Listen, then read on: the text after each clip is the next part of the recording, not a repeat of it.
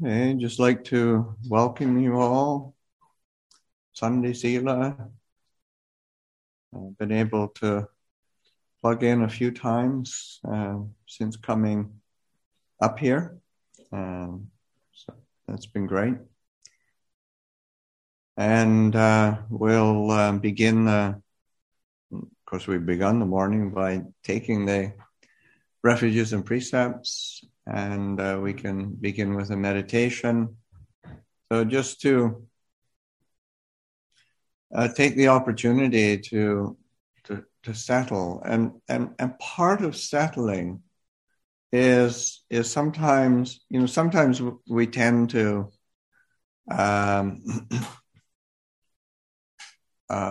say to go right to some method technique. Okay, I've got to put my mind on the breath. I've got to quiet my mind. I've got to settle my mind.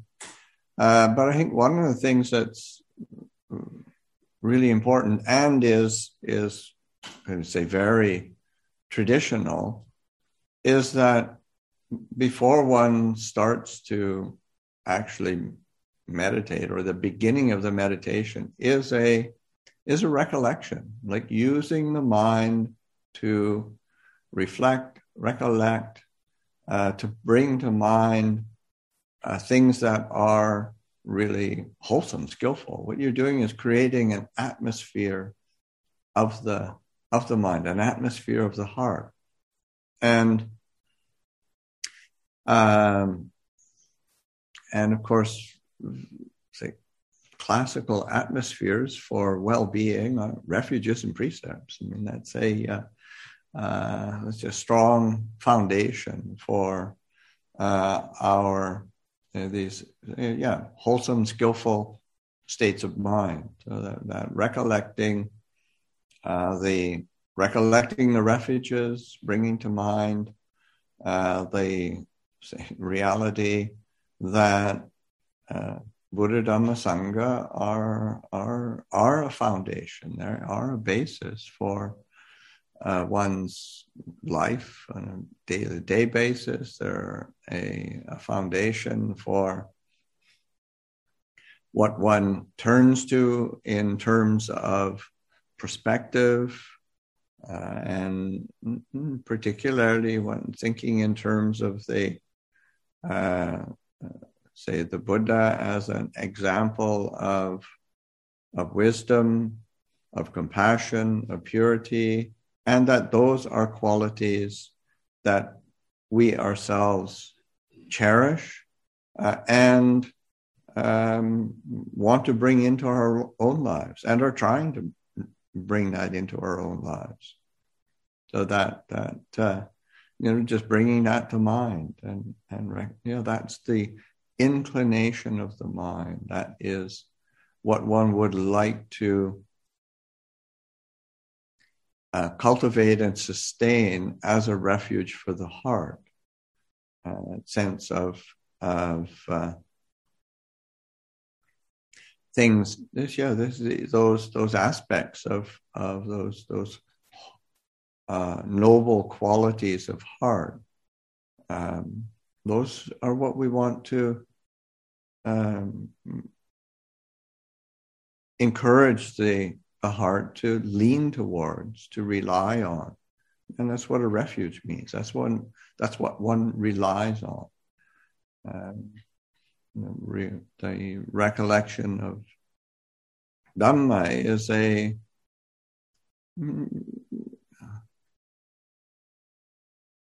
is a recollection of truth, but it's also, I think one of the things that's important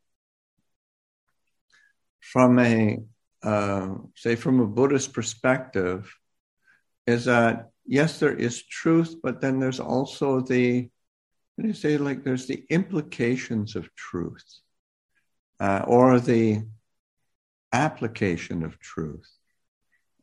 So that, and which is quite different from a Western philosophical religious perspective, because there can be so much emphasis on, okay, this is true and everything else is false. This is true and I'm better than you because I'm true and you're obviously not. And that it sows the seeds of conflict and division. So it's something like Ajahn Chah. There was an idiom that Ajahn Chah kind of coined and used, and it came about was memorable with an occasion when there was some conflict and it was Ajahn Sumedho. He was a young monk and he had publicly criticized somebody for their behaviors in a meeting of the Sangha, and then and the monk ended up just leaving. It was just so shocking, embarrassing. And Ajahn Chah was away at the time. When Ajahn Chah came back, then he talked with Ajahn Sumedho and said, what you said was true, but it wasn't right. In that sense, you can say something true, but it's not the right thing to say or the right thing to do. Or something can be right. I mean, we can get really wound up with righteousness, but it might not be true. So that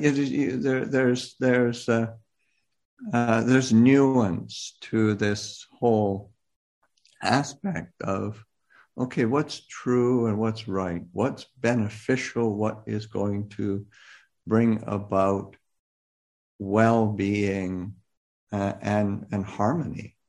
And so much of the conflict, say nowadays, is everybody's, especially when everybody's truth is sort of whatever they think it is. It's of course it gets complicated and difficult, but that's why I said, say for the Buddha, what is it that leads away from suffering? What is it that leads away from disharmony, discontent, dis-ease? And it's really, really important to be reflecting rather than this is true and I hold to my truth, and of course I get into conflict and arguments with everybody around me because of my truth. It's not very useful. So that reflection of Dhamma is a contemplation of not only what is true. Dhamma is fundamental truth, but also Dhamma is that which leads out of conflict and difficulty and suffering. So that to be reflecting, considering how, what am I going to rely on? What am I going to take as a refuge to be free from suffering? And what do I keep taking as a refuge that keeps me agitated and uncomfortable? And refuge in Sangha is refuge in virtue, in integrity, and that sense of well-being and ease that comes from living a life of integrity. And so that Buddha Dhamma Sangha are internal, of course there are external refuges that we have examples of, but they are internal refuges that we learn how to cultivate, to rely on, and just reflecting, recollecting, bringing to mind refuges when we begin the meditation and they're an uplifting factor within the heart. And it's just so important to direct attention to that which is uplifting, and doing it in a way that is uplifting. Because sometimes, we can sit and meditate and just get completely tense and wound up, trying to keep your mind on the breath and trying to keep the mind from thinking. And is that a fruitful use of meditation time? I think it's much more fruitful to direct attention to that which leads to a sense of ease that is grounded in an attentive and aware recollection, and then bring the mind to a settling object. And then the mind, the heart can actually delight in that settling, rather than being coerced and forced into it. The quality of mind, quality of heart is very different. So just taking the opportunity to settle the mind, to bring to mind the themes that are conducive to having a solid foundation,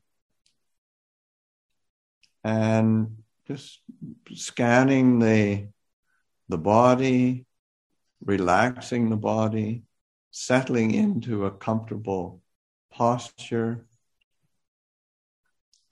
and then easing into certainly the most common method that I use, just the breath. Settling into the rhythm of the breath, being present, being alert, being attentive, being very patient, so that the mind can be present with its attentiveness. And as we settle, as we sit, just allowing the body and the mind to relax, to soften, and to enjoy that